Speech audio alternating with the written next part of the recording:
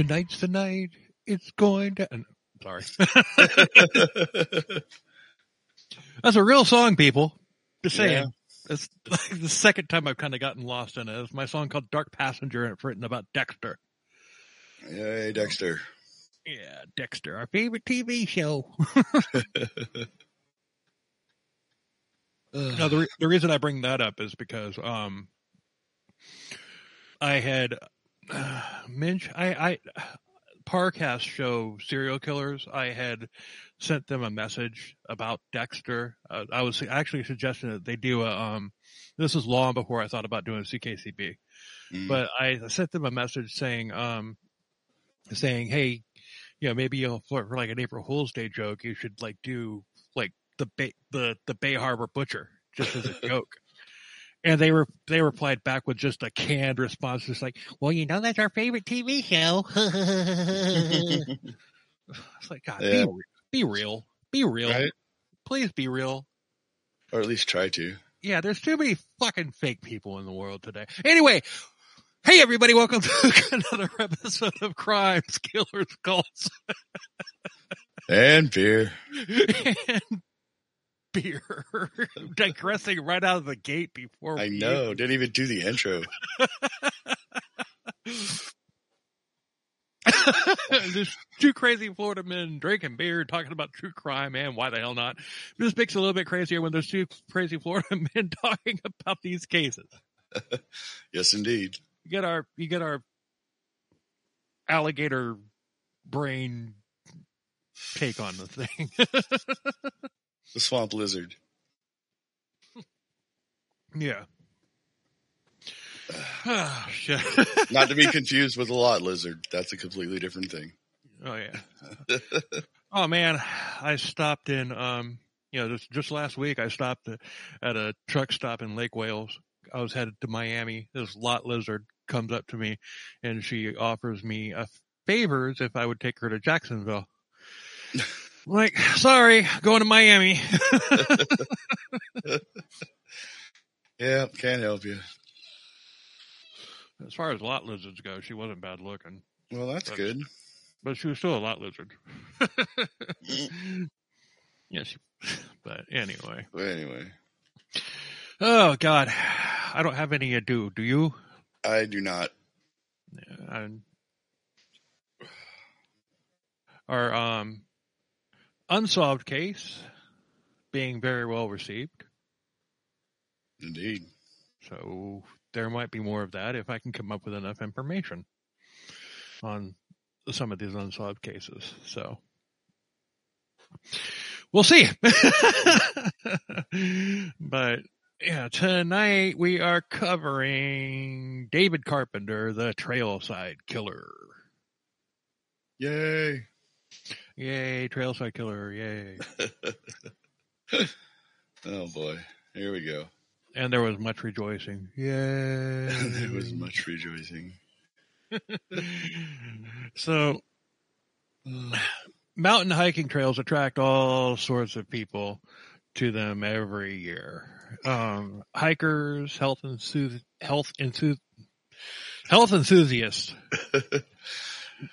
naturalists, photographers, lovers, cheating spouses, and more. Dude, this sounds like a movie we talked about.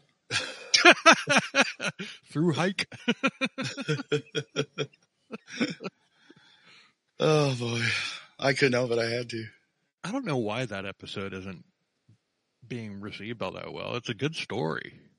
Yeah. But whatever. It doesn't matter. They all can't be winners, man. Right. That's true. We're gonna have some stinkers here and there. But that one, as far as delivery, that wasn't, or in story, that wasn't a stinker. That was a good episode. Yeah. But,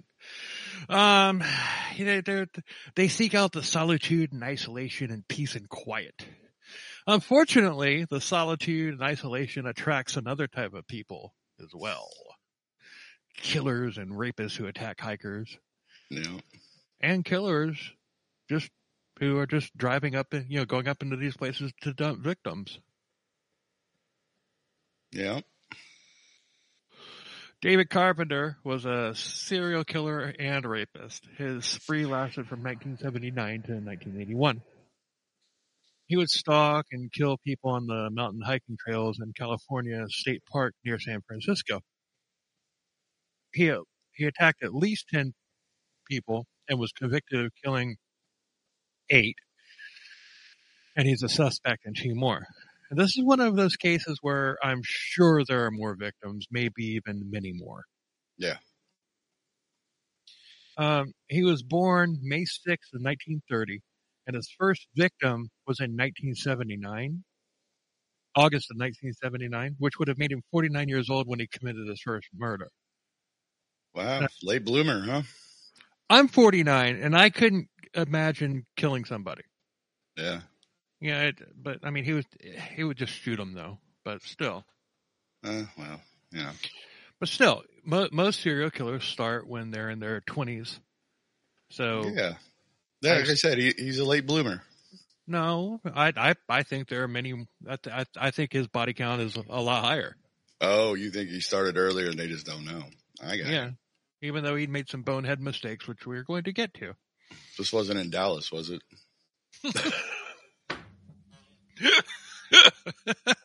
No. We're already fucked. We can't ever go to fucking Texas, so why not?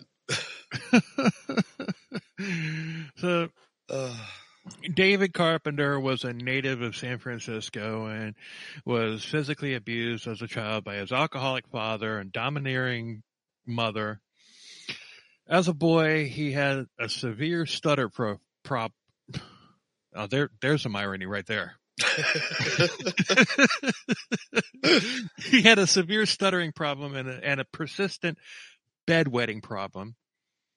And he also had a habit of being cruel to animals. And that's 2 of the McDonald's triad right there. Yep. He's ticking all the boxes. Yeah. The McDonald's triad is bedwetting, cruelty to animals, and arson. And he didn't commit arson, but 2 out of 3 ain't bad. Sorry, Meatloaf, we drug you into this. So when he was 13 years old, he was incarcerated for molesting 2 of his younger cousins. He would come to school with bruises that he had gotten from both of his parents, and he was bullied at school because of his awkwardness and his stutter, which he in turn took out on younger kids. As you do. Yeah. By when he was 17, he was charged with molesting a 3-year-old girl. Oh man. Real winner, this guy. Yeah, all right. I guess I knew it was going to go there eventually. Anyway. So when he was in a youth facility until he turned 18, and then he was sent to California State Hospital for the mentally ill. In 1955, he was married for the first time, and he was 25, and his wife Ellen was 19, and they wound up having 3 kids, but the marriage wouldn't last because Carpenter had an insatiable sexual appetite. He wanted sex 3 times a night, every single night. Okay. And even in your 20s, that's a little much. I mean, damn. Yeah, no shit. You know, when you're in your 20s, like once, maybe twice a night. If you're lucky. If you're lucky. Damn. All right. Well. In 1960, Carpenter got a job delivering office mail to for an advertising firm. There was a woman who worked there, Lois DeAndrade. She was in her early 30s. He was 30. And, so she was a couple years older than him, and she knew David and his wife. Lois's daughter was Lisa Rinna, and she was a soap opera star. She was also on Melrose Place and Real Housewives. Okay. I never watched either of those shows, so yeah, I mean, I watched a couple episodes of Melrose Place, I admit it, but I've never seen an episode of Real Housewives, and I've never really seen a soap opera either. No, I never watched any of that stuff. But, wasn't my thing. Nah, but Lois had been waiting at a bus stop, and a car pulled up, and it was David Carpenter driving. And he offered her a ride, and he's like, "You want to come see my wife and the new baby?" Oh, boy. She goes with him, and David drove into a wooded area on the Presidio military base. Okay. And he was pretending to be lost, and he started acting strangely. It's like, he's supposed to be going back to his house so that she could see the baby. Yeah. You'd think you know where his friggin' house was. Yeah, how do you get lost when you're going home? Yeah. I mean, she decided that she'd had enough, and at a stop sign, she, tried to, she got out of the car and she tried to run. David caught her and dragged her back to the car, opens up the glove compartment and pulls out a rope and a knife and a hammer. She's like, "What the hell's wrong with you? We're friends. What are you doing?" And, David said, "Oh, I've got this quirk. I have to have sex." Okay. So she manages to get out, and this is coming from Lois, not David. David, well, we'll get there. Yeah. She manages to get out of the car and starts running, and David chases her and hits her in the head with the hammer. Luckily for Lois, a military policeman happened to be driving by at the time, and he got out, and David was still pummeling Lois with the hammer. And obviously he's not that good with a hammer, because one blow is really all it should take if you're going to kill somebody with a hammer. Yeah, I guess. I don't know. And this is weird. David, the information that I had, David pulls out like a makeshift pellet gun, kind of like a zip gun. Okay. But like a pellet gun. Right. But it fired pellets instead of bullets. Okay. That's what it came off. It wasn't really clear, and there were no pictures of it. But so he fires at the MP, and it grazes the MP's face. A pellet. Oh, yeah. See, that shit still hurts, man. It stings. But David Carpenter was a lot of things, but one thing that he wasn't was a gunfighter. Right. Hold on a second, bro. Hold on. Okay. All right. Sorry. Being talked to. Anyway. So one thing he wasn't was a gunfighter, obviously. Yeah. Since he has David Carpenter was, David Carpenter was a lot of things, but one thing he wasn't was a gunfighter. Yes. You don't shoot a pellet gun at a cop. No, you don't. Because that shit just ain't gonna work. The MP fires back with a pistol and hits him in the leg and the stomach. And David was arrested. Lois had to have major surgeries to reconstruct bones and have a brain operation, but she survived. Now, remember I said David had a really bad stutter? Yeah. Lois said that as soon as he started assaulting her, the stutter went away. He wasn't stuttering. That's kind of scary. That's more than kind of scary. That's fucking horrifying. It's like, okay, this guy literally has two different personalities. Yeah. Wow. Okay. I didn't see that coming, but all right. Well, you said that you had heard of this one. What do you know about it? I haven't heard of this one, I don't think. You told when I said we were doing the Trailside Killer, you was like, I think I've heard about that one. I was thinking of something else. Oh, okay.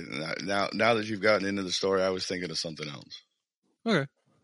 Well, there was a lot of serial killers in California during the 70s and 80s. Yeah. So, but he was charged with assault and kidnapping on a military base, which is a federal crime. And this was the first of many really stupid things that this chucklehead did. And the thing is it was stupid mistakes early on, but he learned. He was a student of his own stuff, of his own procedure. And so he got a lot smarter, but although he was an idiot at the very end, as they all are. But they all are. Oh, by the way, I'm drinking Bud Light too. Yeah. Yeah. So, that's 2 weeks in a row that we've forgotten to include what we're drinking in the beginning of the episode. Everybody knows. True, but you're not using your powder blue or your lemon yellow sippy cup. No, I'm not. I'm drinking beer right out of that can. Yes, I'm drinking beer tonight. I'm drinking beer tonight until they run out, which I don't know. There might be like 3 or 4 left. I don't know. But yeah. So I still, even though like he makes all these mistakes early on and everything, I still firmly believe that there were more victims. Like he might have just randomly killed somebody or whatever and just gotten away with it before he started becoming a process killer. Yeah. So he was sentenced to 14 years and his wife divorced him immediately, and he served 9 years. And a psychiatrist who evaluated him said that he was under lots of stress, and the only way to relieve that stress was to rape a woman. So why let him out? Yeah. I mean, shit, dude, he just told you that he was going to keep doing it. Yeah. And you let him go. All right. So 9 months after he was released, he went on a crime spree, raping women and burglarizing home. He had sexually assaulted 5 women and was arrested for kidnapping in 1970, and he spent another 7 years behind bars. Now, see right there, he raped 5 women. Yeah. I'm sure there were more, and he probably killed some more. Oh, yeah, probably. But when he started his official crime spree that got murder spree that got noticed, it was all the same MO. So I'm sure that there were these other murders that he did that just didn't get tied to him. Yeah.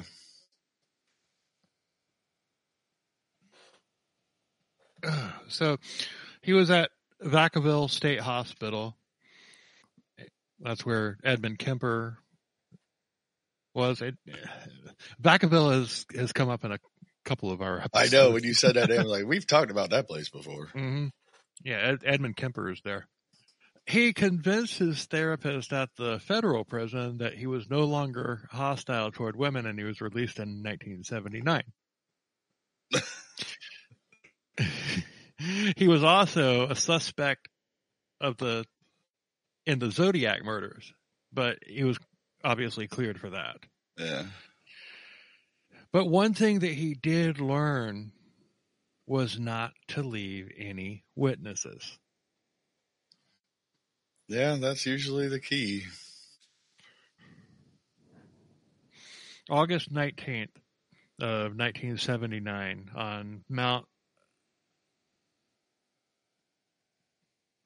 Tamalpais? Your guess is as good as mine, bro. Yeah. Seriously. Luckily, the locals have nicknamed it Mount Tam, and that's what we're going to refer to it as. Oh, thank God. Because if I have to try to say that name again, or if you have to try to say that name again, it's going to be, yeah, but it's going to be a bitch. It was north of San Francisco, and 44-year-old Etta Kane was hiking the trails of Mount Tam, and she loved the trails there. She loved hiking. She was a bank executive, and she lived in Mill Valley. And her husband was 20 years older than she was. But I'm not even going to rag on that. But he wasn't able to go hiking with her because he had severe arthritis in both of his knees. So what? You said arthritis. Oh, I thought I did. What the hell is arthritis? Arthritis. Sorry, man. I couldn't help it. You said arthritis. I thought I heard that, and then you just confirmed it. Yes. Anyway. But she had planned a 4-hour hike on Mount Tam by herself, which was not out of the ordinary for her. And she did it all the time because she was an avid hiker. She loved to hike. All right. She loved to through hike. Jesus. I'm sorry, I can't get over the name of that movie. I know, right? Ugh. That's too bad they never finished it. They did finish it. It just never got put together. Well, that's what you meant. Yeah. Yeah, but it never got released because that sounds like a movie that we already talked about that. Yeah. Anyway, but through hike, that's like calling Jaws. That's like calling Jaws a fishing trip. Yeah. Anyway. So it started we're talking about the Brian Trimble episode, the one that we were talking about earlier that is not being that wasn't well received. So if you're curious, go listen to it. Damn. Yeah. Dude, so shameless self-promotion here. Go listen to that episode. Yeah, go listen to that we're going to keep talking about it until you do. Right. I want to see the numbers on that episode skyrocket. That'll be like, that'll tell us to shut the fuck up about that episode. Right? Oh yeah. Yep, that's it. We figured it out. We're just going to, all the ones that aren't doing so good, we're just going to keep talking about them. Right. And until all the wise gals and wise guys go, all right, God damn it, I'll listen to it. Yeah. Oh, I forgot to say, hey, wise gals and wise guys. Yeah. How's it going? That's okay. I brought it in. I brought it up. Yeah. Yeah. Anyway, moving on. So it started getting dark, and Etta had not come home. And when she didn't come home, her husband called the sheriff's department. Her husband assumed that she might have gotten lost on the trail or maybe injured or something and needed help. You know, I mean, you don't think my wife might have been murdered. So they sent out search crews that night to try and find her, and they couldn't find her. So they tried the next day, and then late in the day, they did find her body. Her body was about 60 feet off of the main trail up on a hill, and she was nude except for one sock, which makes me wonder if Henry Lee Lucas had done this. Oh, sorry, I didn't mean to laugh at that, but yeah. Well, he spent some time in California. Yeah. But anyway, none of the clothing was there other than the one sock. The killer had taken it all, but he had left behind all of her jewelry and personal effects and everything that she had with her. Although money and credit cards were taken out of her purse, but she still had her wedding ring on, and she had not been sexually assaulted. She had been shot with a .44 caliber gun, which is a very loud gun, but nobody reported hearing any shots fired. So, and that's something that's going to be a recurring theme. Only one person out of every one of his victims heard gunshots. Okay. So, this was in Marin County, and that's a very expensive, high-class area. So a murder like this was just random, was virtually unheard of. And people would only come there, people would come there because of how safe the place was. And it was also the first murder that had ever happened on that mountain, so it was really big news. Yeah, I would imagine. Yeah. 7 months after Etta's murder on March 8th of 1980, on the trails of Mount Tam, 23 years old Barbara Schwartz was hiking the trails with her dog. And she was a bread maker who had recently moved there from Baltimore, and she worked long hours. She had set up her own, she had set up her own business. So she worked like ridiculously long hours as business owners do. Yes. So she had stopped to rest, and a man came up from behind her and just out of the blue just started stabbing her, and she fought him. She fought this guy freaking hard, and unfortunately it wasn't enough. But there was a witness to this. Another hiker saw this happen, so she ran at the killer, screaming for him to stop, and he got spooked and he bolted. Oh. Unfortunately, Barbara's injuries were too severe and she died. And she had been stabbed multiple times in the neck and chest.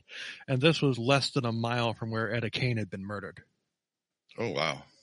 So the witness called the police, and they found that the killer had dropped his glasses. Or more likely got his glasses knocked off of his face because Barbara was fighting him so hard. Yeah, she was fighting back, yeah. Anyway. They checked the serial number, and it turned out that the glasses had been issued by the California Department of Corrections.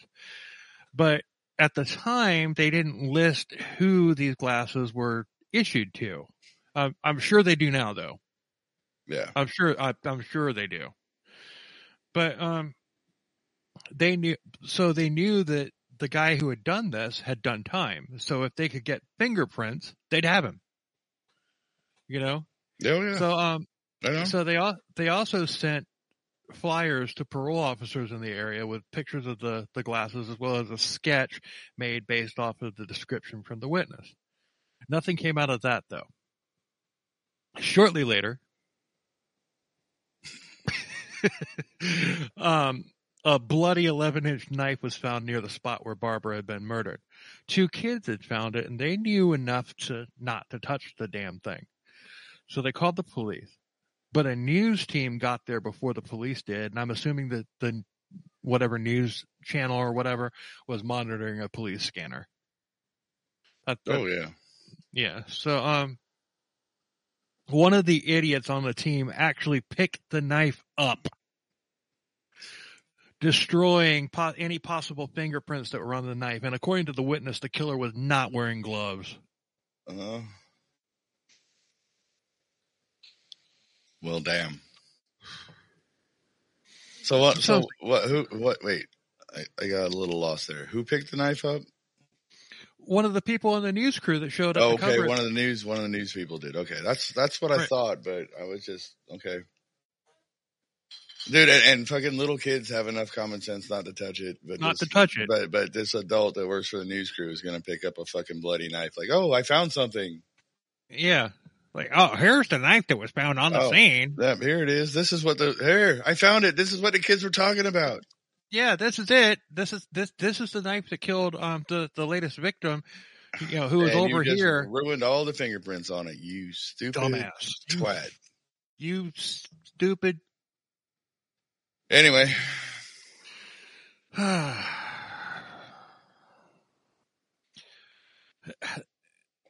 That person would make. No, I'm not going there. Never mind. Carry on. I am.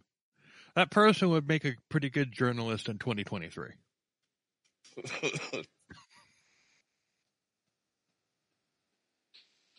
All right, you said it a lot more polite than I was gonna.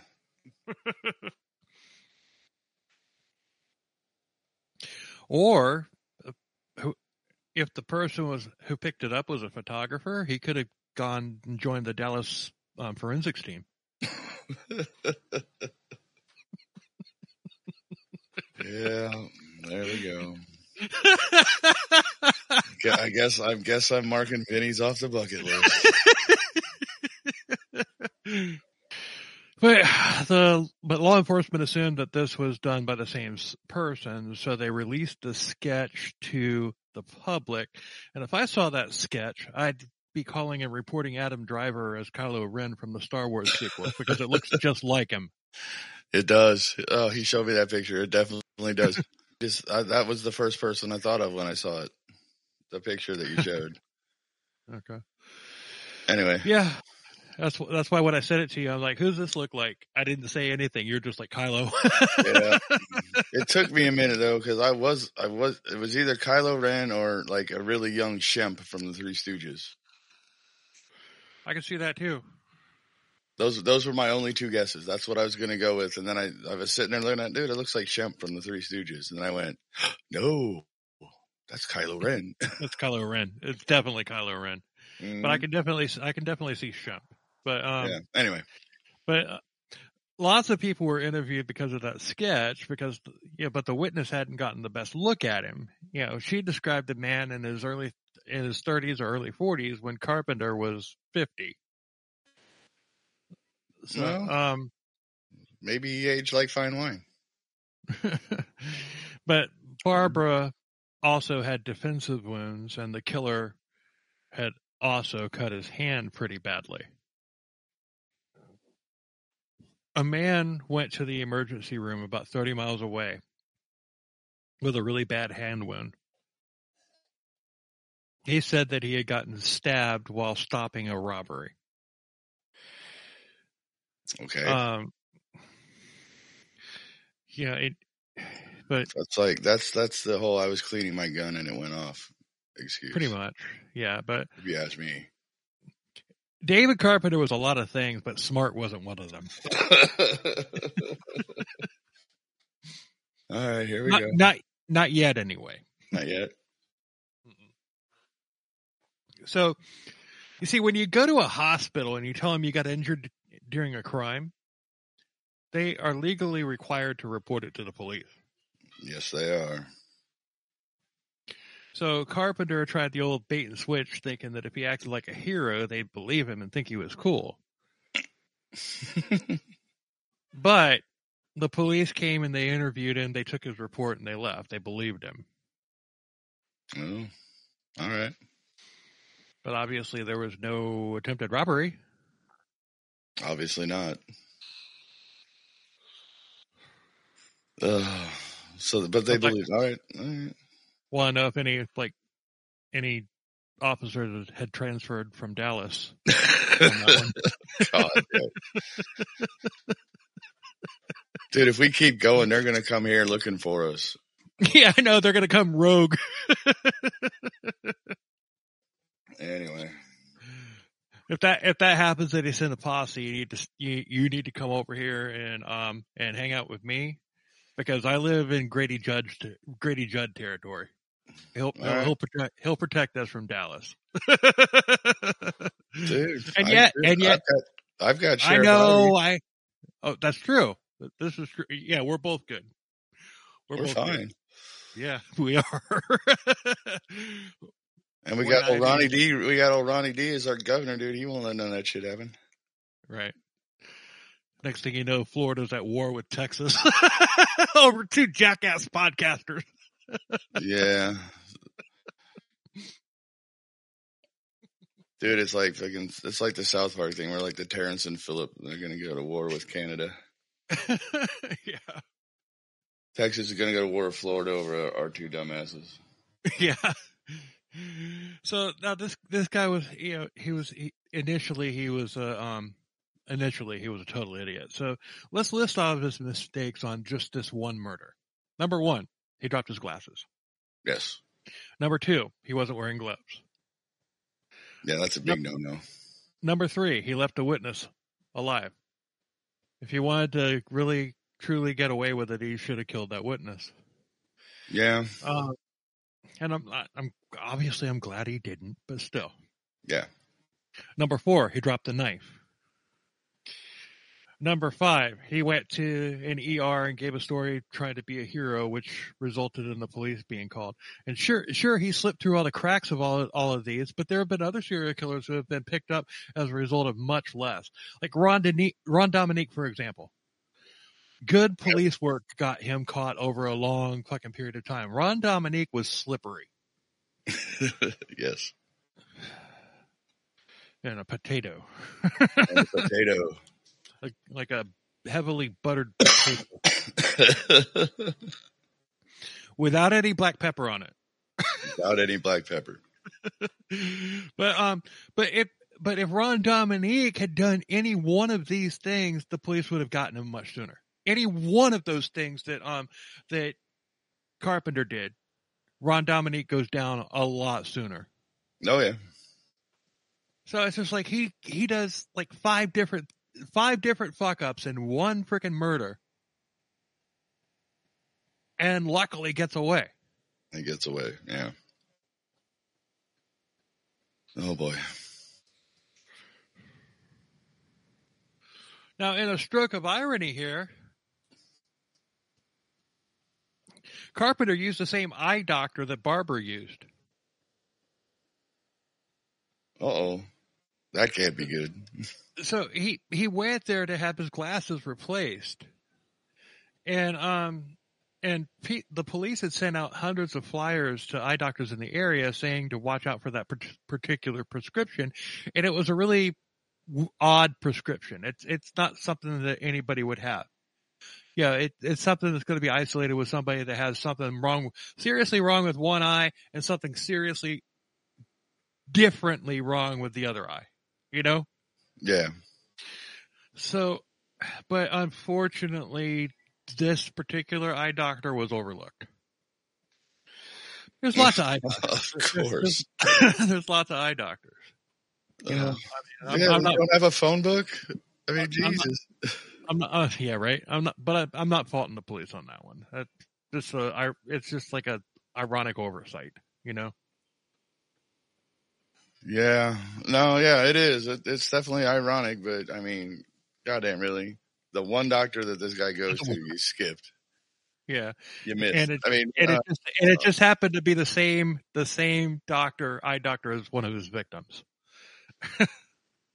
Yeah, I mean, granted, I know this is a different time and there's not the internet and there's not all these where you can look everything up like that, but I mean, damn. You'd think somebody would have checked. Yeah. So one investigator said that they had so many leads, it was tough to nail them all down, and it was like looking for a needle in the haystack. They had lots of hay, but they hadn't found the needle yet. And you know what? That metaphor was old and worn out in 1980, ZipRecruiter. ZipRecruiter. Looking for a needle in a needle stack. I am so fucking sick of hearing these commercials from ZipRecruiter. Hey, you're looking for the right employee? It could be like looking for a needle in the haystack. Needle in the haystack. It's like they've been doing this they've been releasing the same freaking ad for 15 years. Yeah, well, you know.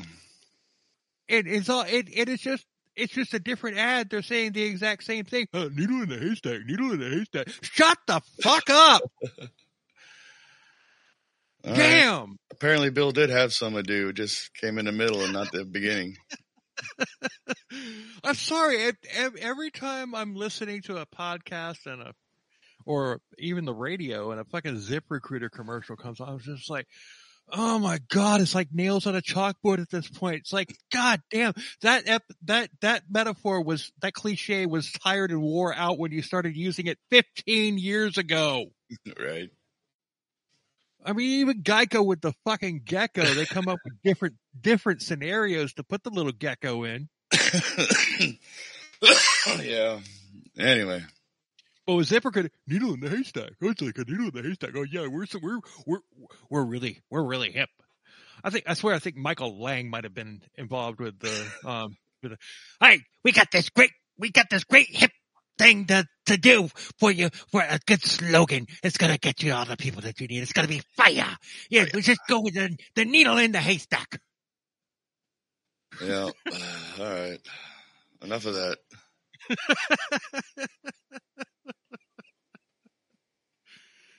Fire.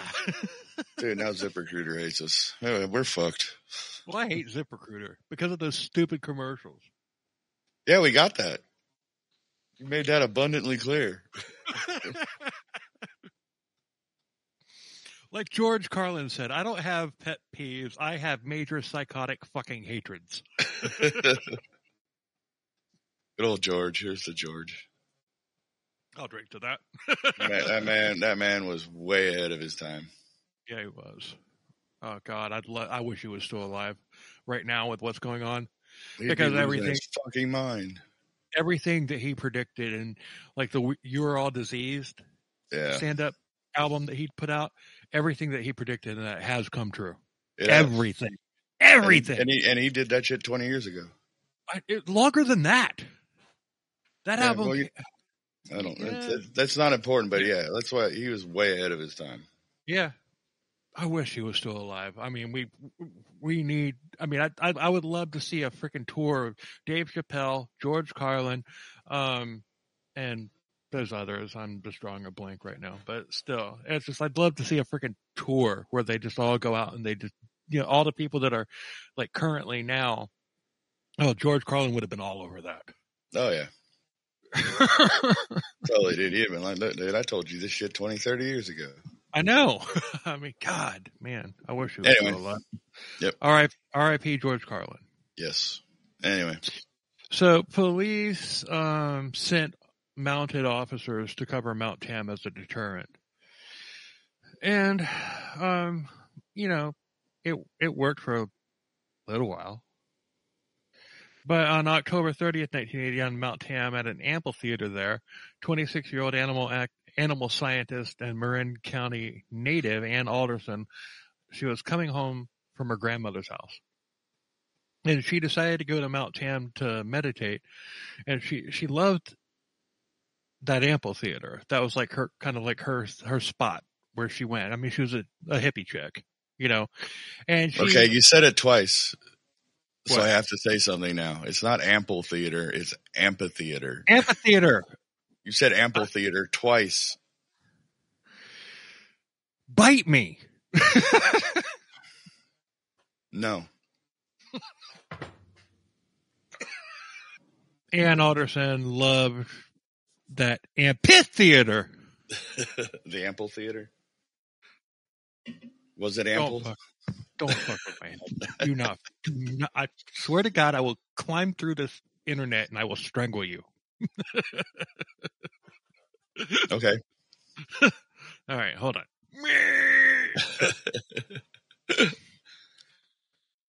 So, good luck with that.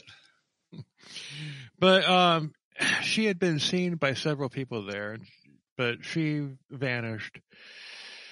And it was several days before she was found. She was a quarter of a mile from the amphitheater. And she was fully dressed, and she had been shot in the head with a .38. Once again, nobody had reported gunshots, and she had been sexually assaulted and then redressed. Anything else missing? Because, I mean, dude, he took the one girl's clothes, so he's obviously a souvenir guy. So anything else missing? He's just doing whatever. I mean, he is a process killer, but with a stroke of disorganized. But she was also a half a mile from where Etta Kane had been murdered. All right. So apparently these notes are using Etta Kane as ground zero since it was the first one, and that makes sense, I guess. Yeah, he's got an area. Yeah. Anyway. God damn. I need to get a new chair. This thing's getting more and more uncomfortable every day. Well, this is as far as a serial killer story goes, this is one of the better ones. But it's one of the lesser known ones as well. But it's just not like all of the nuts and bolts of this episode and of this killer and everything. It's definitely one of the more interesting ones. Right on. And so the three murders, Barbara Schwartz, Etta Kane, and now Ann Alderson, they had all taken place on a weekend or a holiday, and Ann Alderson was killed on Columbus Day. So they theorized that the killer had a job and went killing on his days off. Okay, yeah, I can see that. That's valid. Yeah. So at this point, Mount Tam had been closed, and also at this point, David had left Mount Tam and went elsewhere. He went to Point Rios National Seashore, 20 miles northwest of Mount Tam. Oh, all right. All of this area, just the most gorgeous scenery you've ever seen in your life. I mean, it's just... Oh, yeah. I mean, I don't want to go to California, but I do kind of want to go there just to take that, the Pacific Ocean Highway, the Pacific Highway ride. Yeah. I do want to do that, and I've never seen. I've been all over California, but I've never seen redwoods. I want to see redwoods. That sounds like a song. Anyway, sounds like a country song. Mm-hmm. I've only been to a few places in California. I have been to the Redwood National Forest, dude. Those trees are friggin' amazing. I haven't. The furthest north in California that I've been is Sacramento. We drove through there when we were moving back to Florida from Washington State. But yeah, no, dude, that only Sacramento is where Donner's Pass dumps off into Sacramento. Yeah. But that's the only time I've been. That's the furthest north I've ever been in Sacramento, but or in California. Yeah. But I definitely want to take the PCH road trip sometime. But I want to do it in a car, not a semi. Yeah, right. I want to do it on a motorcycle because I think it'd be much more fun. Well, yeah, but still, I don't ride motor. I've been in too many car accidents to want to be in a freaking. Yeah, no, I understand. Yeah, it's just anyway. It changes you, man. It changes you. Oh, okay. Anyway. And I've never caused one. I've always been rear-ended. Or, and there was that accident where I was in a semi where head-on collision with a drunk driver in a F-150. Fatality accident, but I wasn't driving. I was asleep, and that's not a very good way to wake up. No, it isn't. Anyway, we digress. You're your co-driver.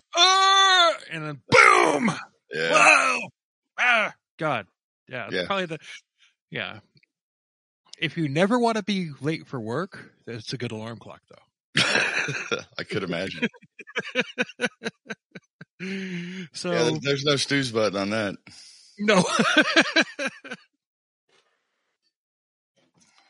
Anyway. November 28th, hashtag, but I digress. But November 28th, 1890. 1980. 1890. Oh my God, we are starting to go off the rails on this one. Well, I am.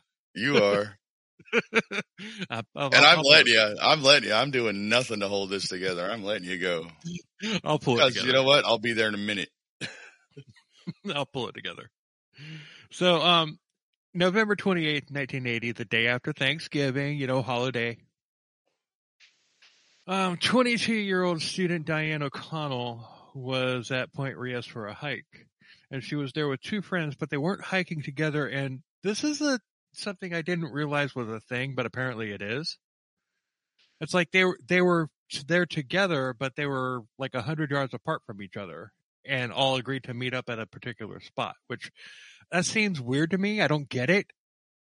Yeah. But it's just, why even go there together then? Yeah. I don't know. I guess, but like you said, I guess that's a thing. I don't know. Yeah, but it apparently is because it's coming up again with somebody else. But they're about 100 yards apart from each other, and one of Diane's friends reported seeing a man in the bushes, and she got the hell out of there. She figured, but she figured that he was just taking a piss. And she's like, all right, I don't want to see that. So she just like, okay. Like, yeah. But, Diane was the second in line, but the third in line got to the end before Diane did. And of course, Diane would never make it to the end. Yeah. Unfortunately. They went looking for her and they couldn't find her. So they reported her missing at 5 p.m. and there was a 25-year-old woman named Shauna May who was walking the opposite direction. And she was also walking separated from her friend. Like we were just talking about. Yeah, okay. I don't get that. I just don't get that. I don't get. Hey, let's go together. Yeah. Let's go together, but not hike together. Yeah. We can't like hike together because I might have to stop and take a pee and I don't want you to see me. Well, then you turn your back. Damn. Dude, I don't know, dude. I'm grasping at straws. I'm grasping at straws here to find a reason why this is a thing. I know, and it could just be like a hippie thing. It's just like, okay, we're gonna walk separately and then talk about what we found once we reunite at the end of the hike. Oh, well, Yeah, yeah, that way you have that's different experiences, I guess. yeah, and that's probably literally what it was. Yeah. I wouldn't do it.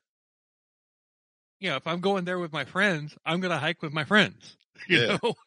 But I'm not. Plus, I'm clumsy, dude. I'll fall off the edge of a cliff or some shit, man. I need somebody there to catch my ass. I'm not judging. I'm not judging at all. But I'm just saying it just seems odd to go there with your friends and not hike with your friends and not stay together. Yeah, yeah, dude. Right. That's weird. That's really weird. I don't get that. But anyway, whatever. I guess it's a thing. Apparently. Yeah. So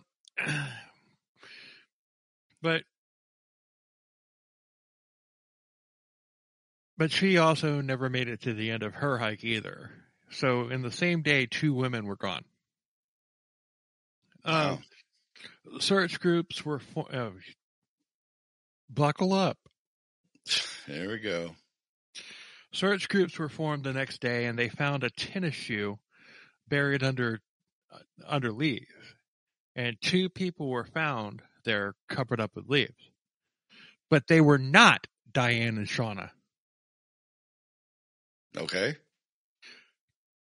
They had been there much longer, and actually since October 11th. This was November 28th.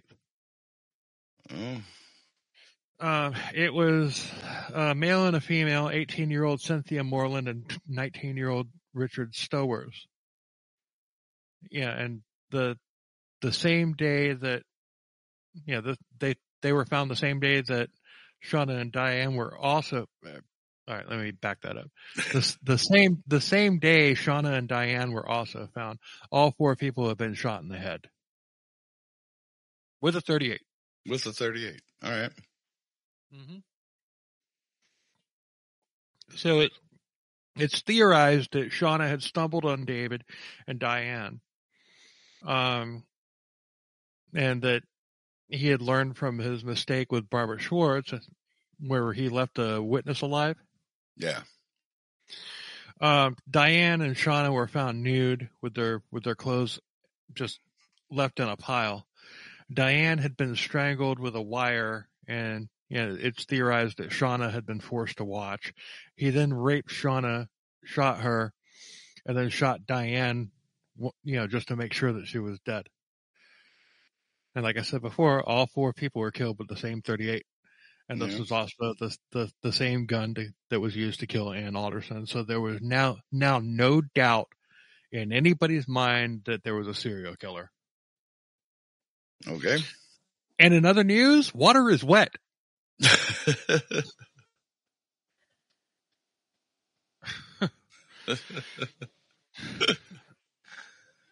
So mounted officers were deployed again, and they were looking for more dead bodies, but they didn't find any. The FBI got involved, and even John Douglas, the rock star profiler portrayed in the Mindhunter series. I was going to say, we talked about him before too, haven't we? Yeah, you need to watch that series on Netflix. Mindhunter. All right. I'm working on it. There's a lot of stuff I have to watch that I don't know if I'm going to have time.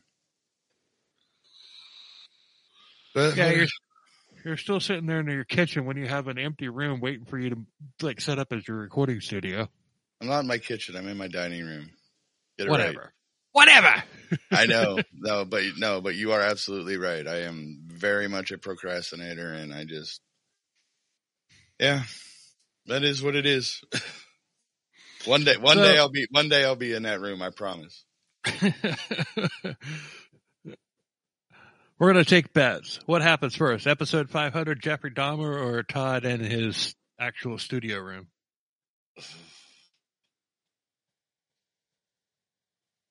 Dude, we're only on. Dude, I'll be in there way before that. A couple weeks before.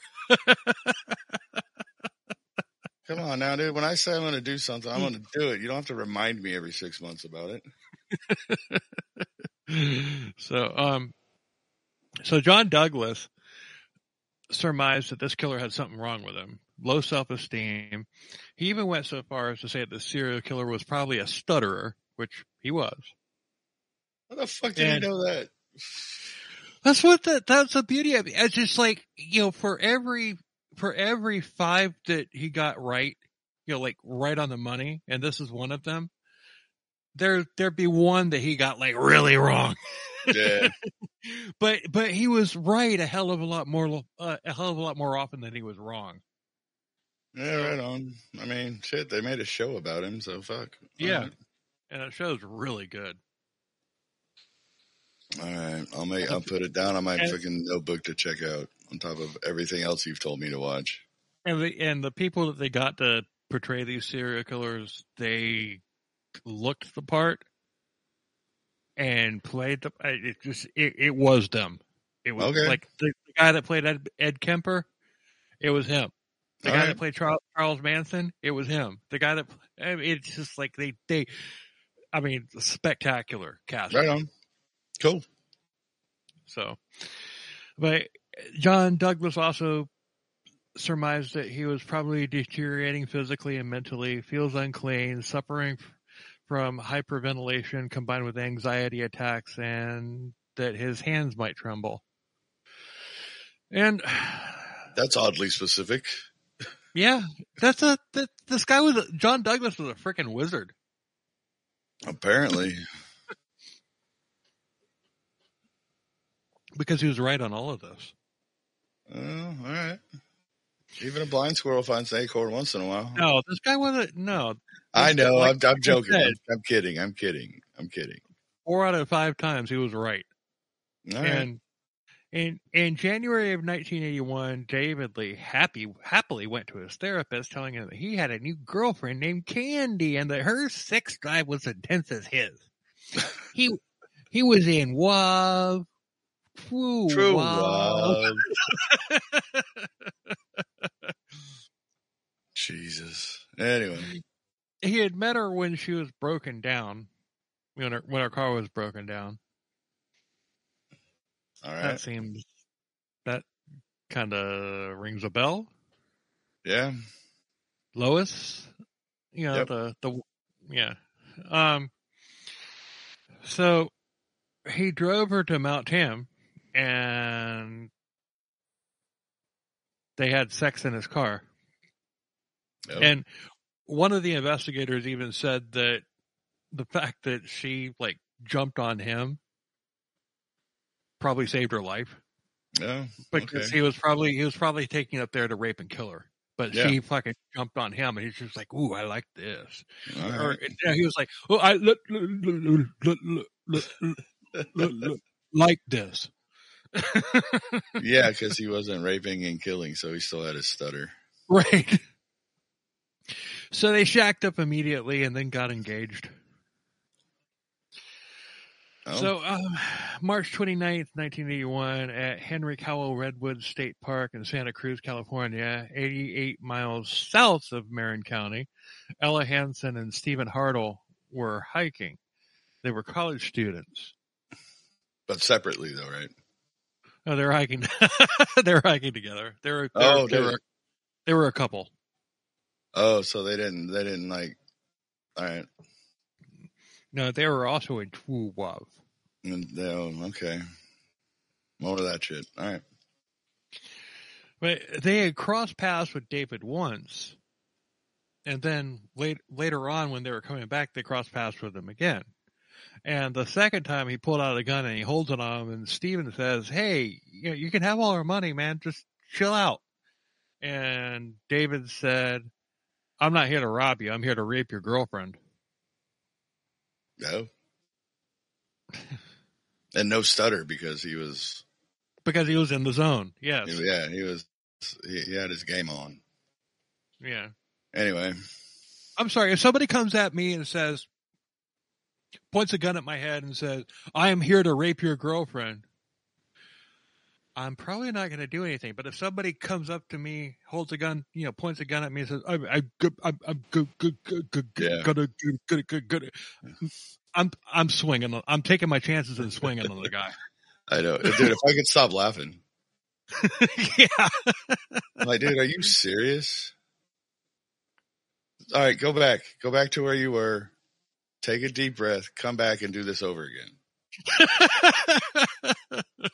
Because that ain't working. Anyway. No.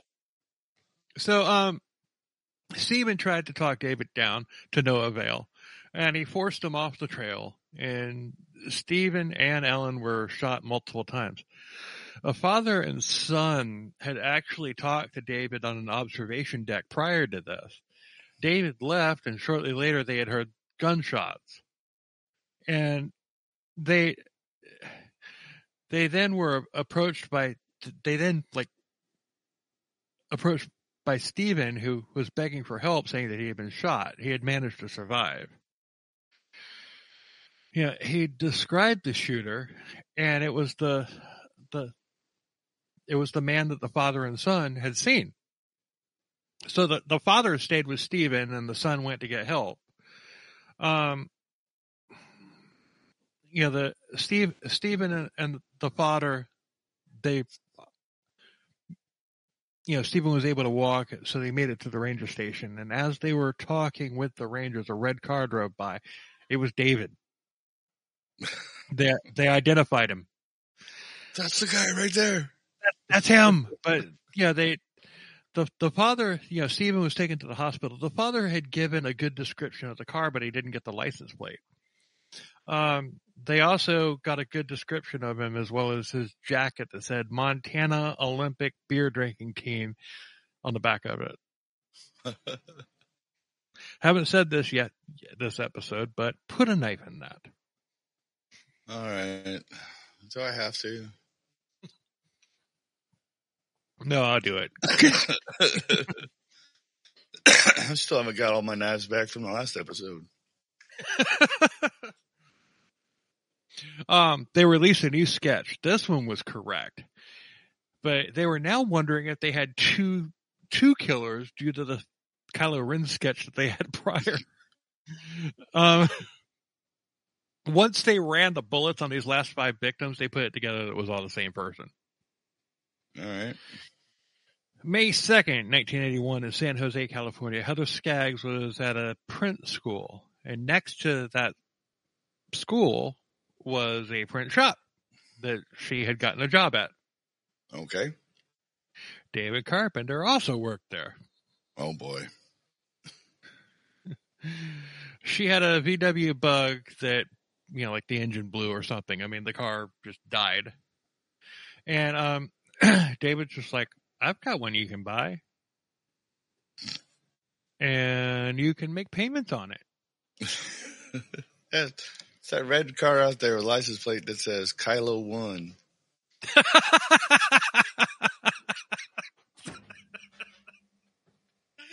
You fucking got me. and the bumper sticker says, I'll never be as good as Grandpa.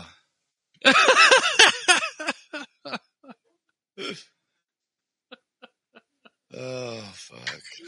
Fuck you, dude. Dude. Don't you dude me, dude. Dude. Dude. Dude. Dude. Anyway. I couldn't help it, dude. That one. It was just there, dude. You totally set that up, and I fucking knocked that bitch right out the park. So, David had a VW Bug, a newer one that she could make payments on. Of course. He volunteered to take her to the car. Like, I'll take you there. So she was apprehensive. Yeah. She was apprehensive, but she had a boyfriend, and she told him about this and everything. And her boyfriend's just like, I don't feel good about this. But she's like, I'll take a knife with me. I'll keep a knife in my purse. Yeah, because Anyway, so David, she goes with David, and David just like, hey, while we're on the way, let's stop in the redwoods to find a fern for a friend of mine.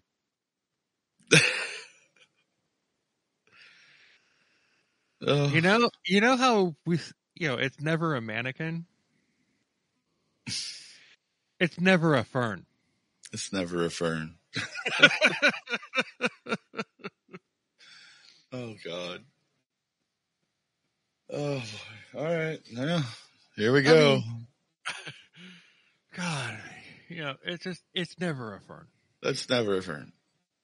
And she didn't get, like, she was okay with it? She didn't get any, like, weird vibes or anything? Oh, she did.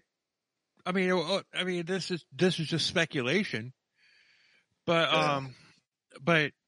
Yeah. I'm sure she did. She was apprehensive about it in the first place. Okay.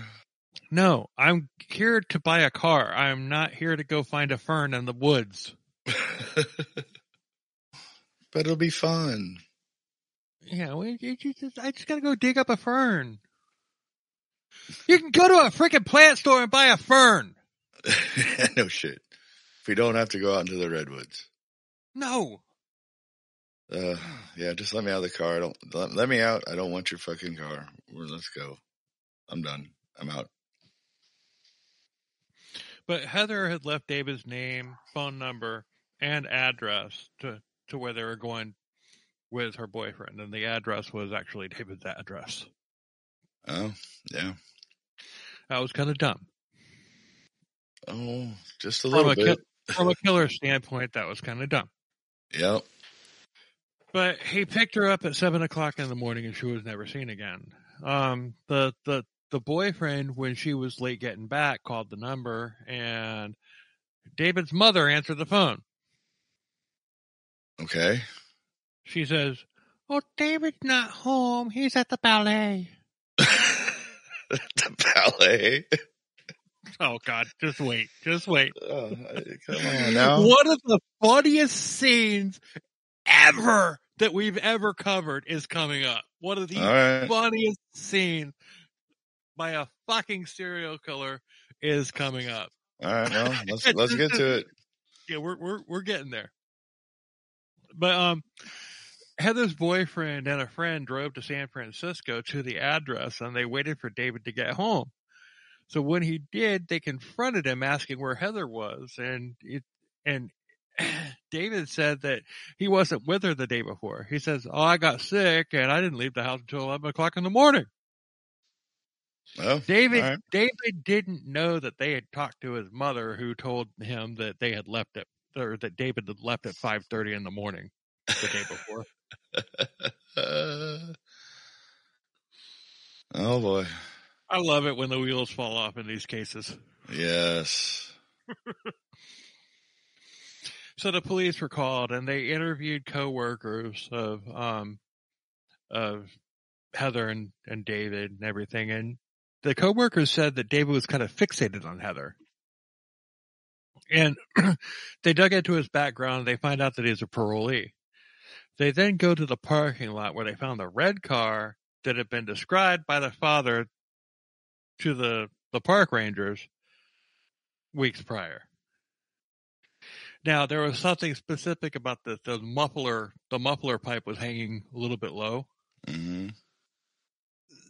Like it had a bolt missing or something like that, so it was just kind of hanging, and that was the same thing with this car. And okay. So, but also green tissue was found in they saw it. They haven't searched the car yet, but they looked in the windows and they saw green tissues there. And Heather's mother said that she always carried like a little travel pack of green tissues in her purse. Oh. All right. Well, the noose is getting tighter. Yep. So police decided to interview David. So they arrange a meeting at David's parole officer's office. On May 8th of 1981, 6 days after Heather had went missing, the interview took place, and he had grown a beard and he wasn't wearing glasses. Gee, that's a little sus, don't you think? Yeah. Yes, indeed. So when they started asking questions, he started shaking and stuttering like really badly. To the point to where they thought he was having a seizure. Holy shit. All right.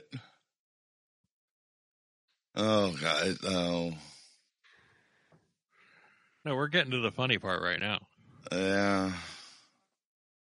He came across to the officers as a harmless idiot, but Stephen, the guy who had survived, he said that the man who had attacked them was cool, calm, and spoke perfectly. Like what we talked about before. Mm-hmm. From Lois. Yeah. He told the same story about not making it to pick up Heather, and then he calmed down. He actually said, "Well, I'm a parolee. I should be your main suspect." And then he blamed Mama for his past crimes, and saying that she had forced him to take ballet lessons and she was mean to him. What do you think happens next? Oh, take a guess. I have no idea. Dude, he showed him when he started doing ballet? You fucking got it, dude! I did, really? Yes! No way. He started getting up and prancing around doing fucking ballet moves in front of them. No way. You totally got it. I am not lying to you. Holy shit, you got Sweet, that. I got it. All right. That was That was the only thing I could think of. I would have bet like $1,000 that you wouldn't have gotten that one. Oh, I would have bet it too. Holy shit. I never get them on the first try. Especially that could have been anything. Yeah, it could have been anything. No shit. Holy shit. Dude, my only other guess was he just confessed to everything straight out the gate. But anyway. No, he started doing ballet moves in front of them. Well, and while he's doing all this little, like doing all these freaking ballet moves and everything, he starts talking. He was talking shit about his mom, mm-hmm. and not stuttering, speaking clearly. So he's putting on an act and everything, and he's like within his element. So, but then when he sits down again, the stuttering returned. So it's just like, if he's putting on a performance, then he acts just fine. Yeah. But when he when he's not like doing something crazy, like killing somebody or doing ballet in front of officers. I know we're in the middle of an interrogation, but here, let me give you my interpretation of Swan Lake. Yeah. It's a little bit avant-garde, but I think you'll enjoy it. So he said, "I hope I hope nobody finds her body and that she's been raped." Raped. Oh, there's the raped.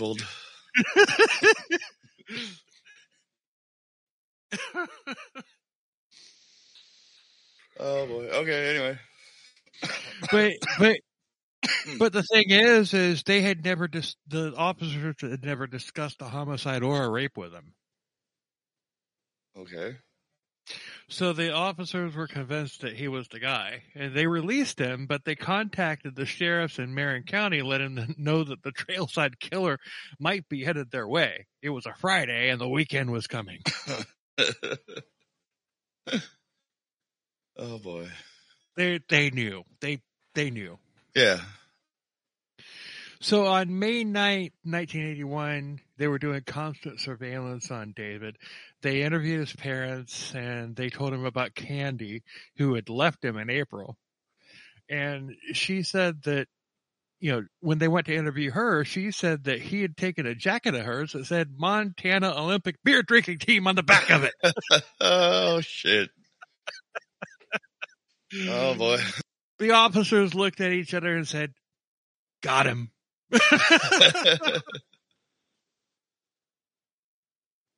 Oh, shit.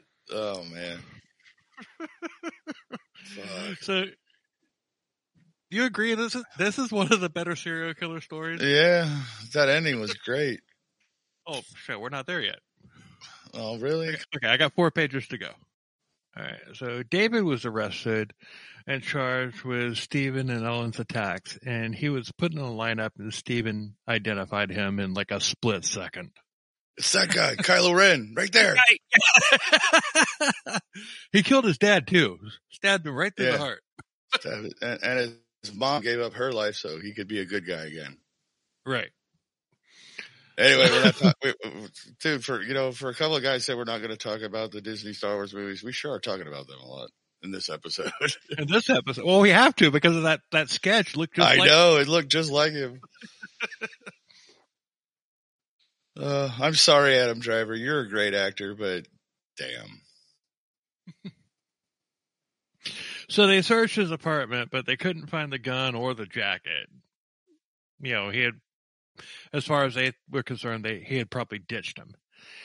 But on May 24th, 1981, in Big Basin State Park, 9 days after he was arrested, Heather's body had been found raped, and she had been shot in the face with the .38. The same gun. Okay. Yeah. So 6 weeks later, a friend of David, a guy named Shane Williams, robbed a bank, and he was caught. Officers, that's a federal charge. Mm-hmm. So officers know that he tells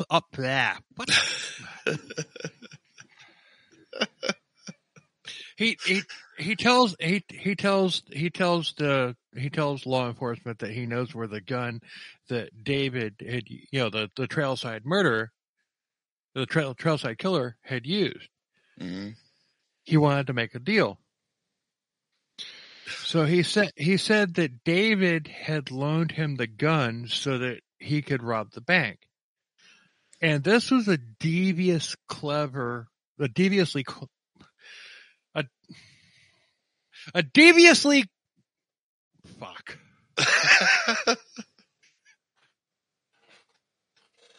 I'm not going to say it, but go ahead.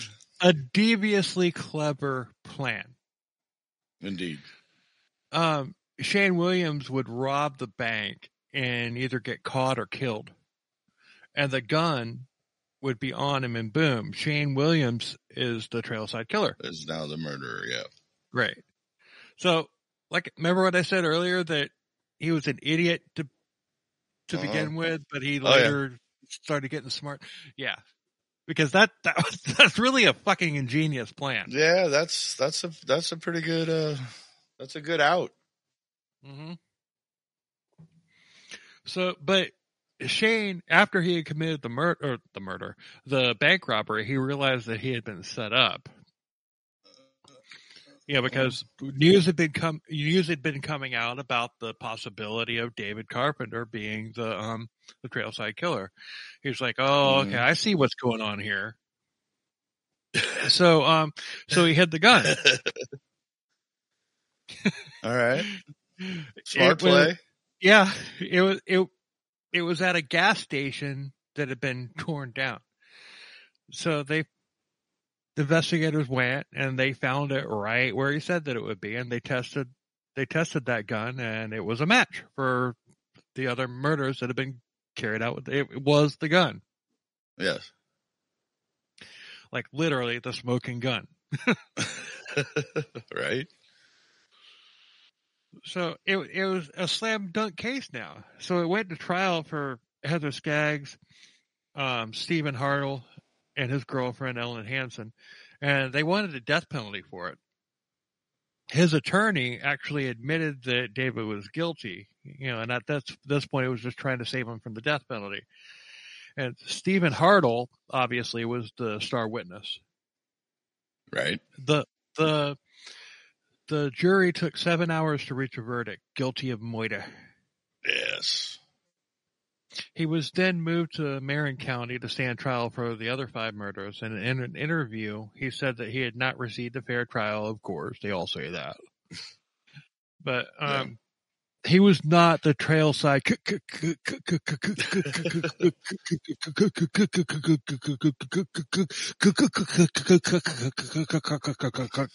killer.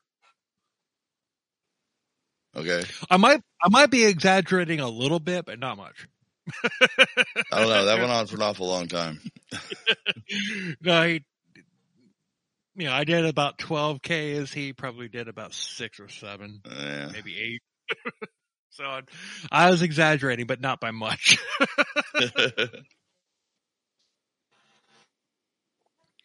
So on January 5th, 1988, it took 6 years for him to take the stand, for him to be tried for the Marin County murders. Jesus. All right. Well, I think what they were doing was waiting for, appeals to die down and stuff like that before they did it. That's just my thought. Yeah. But Carpenter took the stand in his own defense on the Marin County killings. Oh, we love it when they do that. A person that has himself as a client has a fool for a lawyer. Or something like that. Yeah. Yeah. That may not have been exactly it, but it was pretty close. No, he did have an attorney, but he did take the stand. Wow, his attorney actually let him go. Okay. Yeah. I guess his attorney was just like, look, just let him hang himself. At least I'm hoping that's what the situation was. Right. So he tried to blame his poor childhood, trying to get sympathy, and he had receipts showing that he couldn't have been the killer because he was elsewhere with one or both of his parents who he had just been trashing. Oh, Jesus. All right. But his father had died, the year before, and his mother had serious Alzheimer's by that point. Oh. So, sorry, Davy boy. Yeah. Oh, man. On May 10th, 1988, David was found guilty, death sentence. He was never charged for Etta Kane or Barbara Schwartz's murders. And the reason was Etta was killed with a .44 and Barbara was killed with a knife, and all the others were a .38. But, he did them. Yeah. And one thing that's missing from the research that I did is what was the name that he gave when he went to that hospital for his hand wound after he killed Barbara Schwartz? Yeah. Was it David Carpenter? Yeah, he probably did give his real name. I would believe it. I know. At that point, yeah, I think he would have. I mean, look at all the other stupid shit that he did during that murder. He probably did give. I'm David Carpenter, hero. Yeah, no shit. I'm sure he did, bro. He had to have. Yeah. Anyway. So he's still alive today, and he still swears. Yeah, he's still alive today, and he still swears that he's innocent. He's in San Quentin, and that makes him 93 years old. He's the oldest man on California's death row. Okay. And well, why?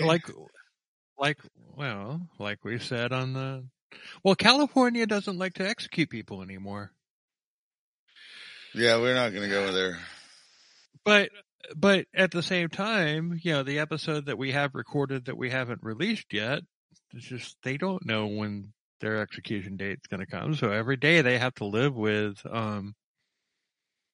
is today the day? Yeah, I get that, but still, no, dude. I mean, if you're not going to fucking execute him, he's 90. He's 93. Yeah, he's going to die. I mean, he's not going to be executed. He's going to die in prison, dude. I mean, shit. He's probably going to fucking kick over tomorrow. Yeah, he could die before this episode gets released. At 93? Fuck yeah.